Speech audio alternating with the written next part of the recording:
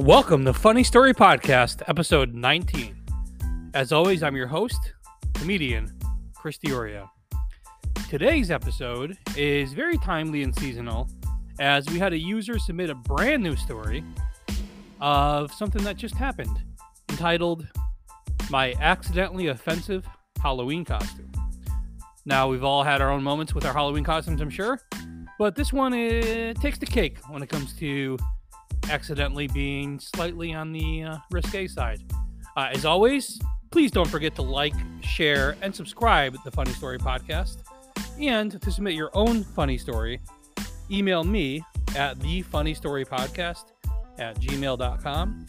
That's thefunnystorypodcast@gmail.com. And also, don't forget to follow us on Instagram and TikTok at @theChrisDiorio. Now sit back, relax, and enjoy the episode.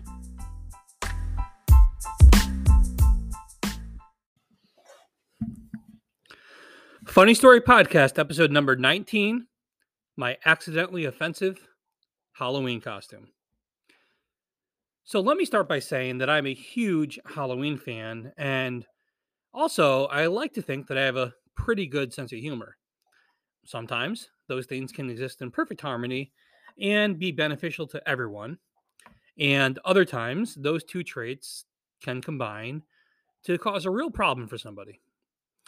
I can't remember the comedian's name, but somewhere out there is a famous Halloween related tweet from a comedian saying something along the lines of, right now, somewhere out there is a white person picking a Halloween costume that is going to ruin the rest of their lives, or something to that effect. I am embarrassed to say that I recently became dangerously close to becoming that, in fact, white person. You see, my now husband and I recently moved into a new home in a new neighborhood and have been trying to do our best to meet our neighbors. We've always believed that it is good practice to have a good relationship with your neighbors, especially as this new home was our quote unquote forever home, or at the very least, the home we have purchased with the intention of raising our future kids in. Therefore, we have made it a point to not only be responsible neighbors, but good neighbors, trying to build a relationship and make friends in our neighborhood. It's a pretty diverse neighborhood in terms of age range and culture. With the recent surge in housing prices across the country, it's especially interesting because we have a lot of old school, blue collar, hardworking families that have lived here for decades and made their roots here. But if they tried to buy in this market, they'd be priced out of their own homes. Then you have people like us, younger-ish yuppies who are lucky to be able to buy a house anywhere in the current market. It's definitely cool to live somewhere that's not so cookie cutter, and I love that we have that. But what you sometimes don't take into account is that when you're in such a unique neighborhood, you have to spend a little more time to get to know your people. Like I said, we tried to do that, but as you'll see in this story, we didn't do quite good enough of a job digging into everyone's background. So, fast forward to October. We've been here for a few months now, had a few neighborhood hangouts and whatnot. And lo and behold, we get invited to a neighborhood Halloween costume party by the people who live directly across the street from us. This is perfect, we think to ourselves. The chance to get dressed up and have some adult fun without having to worry about driving anywhere. My husband and I are for sure planning on having children in the near future, but for now, we certainly don't mind having the opportunity to cut loose every once in a while and enjoy a few adult beverages. We readily accept the invitation and begin planning our Halloween costumes. Now, it just so happens that another friend group of ours was having a Halloween party the night before our neighborhood party, so we figured the smart thing to do would be to have one costume that could fit for both parties. And our first party happened to have the theme of sports mascots.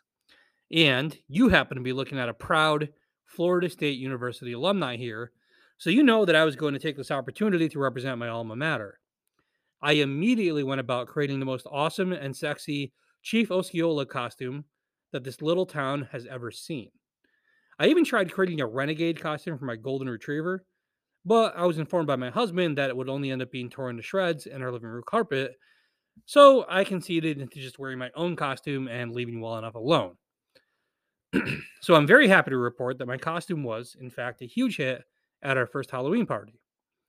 Despite the fact that my area has more than our fair share of FSU graduates, I was the only one who represented the chief himself at this outing. I had a great time, got a lot of compliments on the outfit, and partied a lot harder than I probably should have. So, fast forward to the next night when it was time to get ready for a neighborhood Halloween party.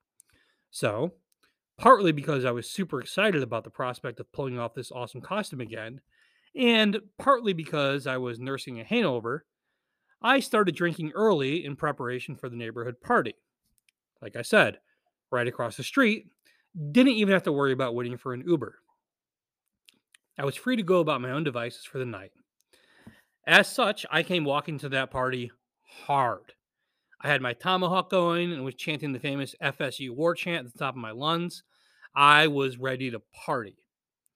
So as I burst through the door, shouting these chants and waving my styrofoam tomahawk in the air, I greeted the neighbors and began making my way towards the kitchen where all the various potluck items had been gathered. I'm noticing that a few people are looking at me weird and doing that thing where they raise their eyebrows and you think you can see their mouths moving in the proper pattern into which form the words, "What the fuck?" only silently. Well, I saw a few of those and initially just chalked it up to the fact that I came into the house pretty aggressive with my waving and shouting. After plopping down the tray of my signature buffalo chicken dip and chips and cracking into what was probably already my fifth White Claw that night, I began to take notice of my surroundings. What I saw put a feeling into the pit of my stomach that I can only describe as a gastrointestinal version of "you fucked up bad kid." I noticed that our neighbor's house was littered with Native American artifacts, tapestries, and actual pictures of their Native American family. So let's quick recap what happened here. My brand new neighbors, whose only impression of me prior to now has been them seeing me walk a dog around the neighborhood in often poorly fitting leggings and a few short conversations, are now seeing me march through their home dressed like a stereotypical member of a culture they seem to be very proud of. I'm sick to my stomach thinking of grabbing my husband immediately and telling him we have to leave the party and the neighborhood and never speak to anyone again. I fathomed in my head that I haven't actually seen our neighbors who own the home yet, so we can make a hasty exit and nobody will know what happened. And our saving grace is that it's Halloween, so hopefully nobody recognized us either. To my horror, I turn around to look for my husband, and immediately I see my neighbor approaching us, and she does not look happy. I preemptively start making an explanation for my behavior when my neighbor grabs me by both of my cheeks and pulls me close to her face and says, "Don't worry about these bitches. We think you look amazing," and gave me a big hug. Now, me being me, of course, instead of just accepting her grace and going with the flow, I had to put my foot back in my mouth and said, "I am so sorry. I had no idea you were Native American. I thought you were Italian or something." Yes, that was my bright idea. She laughs and said, "Yes, very tan, but no, not Italian. My husband is half Native American, and I'm 100%." Again, I start to apologize profusely for the offense. "Oh my God, I am so sorry," I say. "I went to FSU and I was just dressing up as our mascot for Halloween for another party." And she cut me off there and said, "Courtney, we are not offended in the least bit. We love your costume. The only people who are offended are the silly white ladies who think it's okay for their job to be to get offended for me." And then she laughed. So, having the grace of the owner of the home and her reassurance, I was now a little more bold and at ease, but still not happy with myself. And as I mentioned earlier, I was a little buzzed. So instead of just accepting the old "it is what it is" mantra, I now took it upon myself to pretty much go group to group to the entire party full of secondhand offended white people like me and explain to them, drunkenly, that I was only wearing this costume because of my previous obligation to wear a mascot to a prior party, and that I was proud that I went to FSU and we had this cool tradition. And of course, I was so not a racist, and I can totally understand their plight. Like I said, one too many White Claws. Once I managed to get off my self imposed soapbox, the party actually went pretty awesome. And by default, I was able to figure out which of my neighbors were cool and which ones were probably a little too self absorbed for us to try to build a lasting friendship with. I sure hope none of them listen to this podcast, though. Folks, thanks once again for tuning into the Funny Story Podcast. As always, I'm your host, comedian Chris Diorio. Follow us, like us, subscribe to us, and check us out on your favorite podcasting platform. We'll catch you on the next one.